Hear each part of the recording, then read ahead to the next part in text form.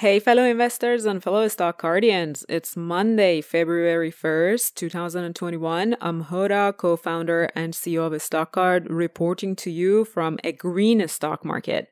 All three indices started the month of February in the green. It's a good contrast to how they wrapped up last week.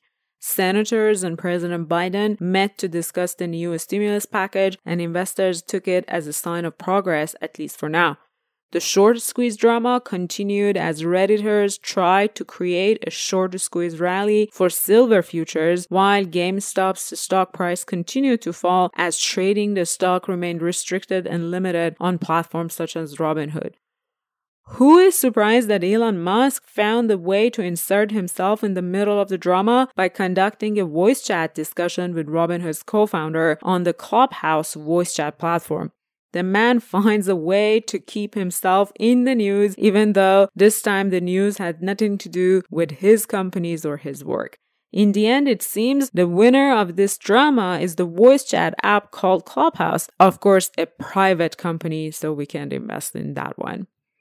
From the winners list, shares of Ferroglobe were up more than 100%. As we discussed, that is due to the Redditors trying to repeat the short squeeze rally in the commodities market, especially silver. Shares of Virgin Galactic were up more than 28%. The company provided an update about its flight test program, which will be resumed on February 13th onward. If you remember, on December 14th last year, the company had to halt the test flight due to technical issues, and the stock dropped due to knee-jerk reaction to the news. That gave me a perfect opportunity to pick up shares to take advantage of the market's short-term mispricings as a part of my windmill strategy.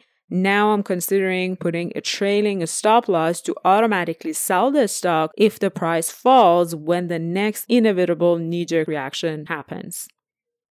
On the losers list, some of the shorter squeezed stocks are down quite drastically because of trading restrictions that we talked about. Examples are GameStop, Cost Inc., Naked Brands, Bed Bath & Beyond. Aside from those, the one stock that grabbed my attention is the Stitch Fix.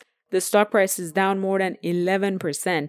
The company got a downgrade from a financial analyst at Stifel due to its 160% plus rally since December.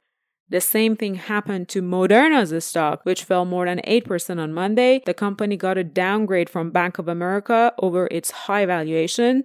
Despite the global COVID-19 vaccination needs, the stock's 23% surge since its vaccine's emergency approval by the FDA is where Bank of America analysts drew the line, something to watch in the days to come. As always, if you like to give a StockGuard VIP a try, to research as many stocks as you'd want and follow successful investors' portfolios, such as my windmill portfolio, use promo code ROLL with our CEO, all lowercase and in one word.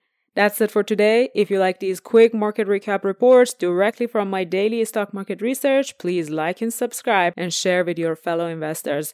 See you tomorrow.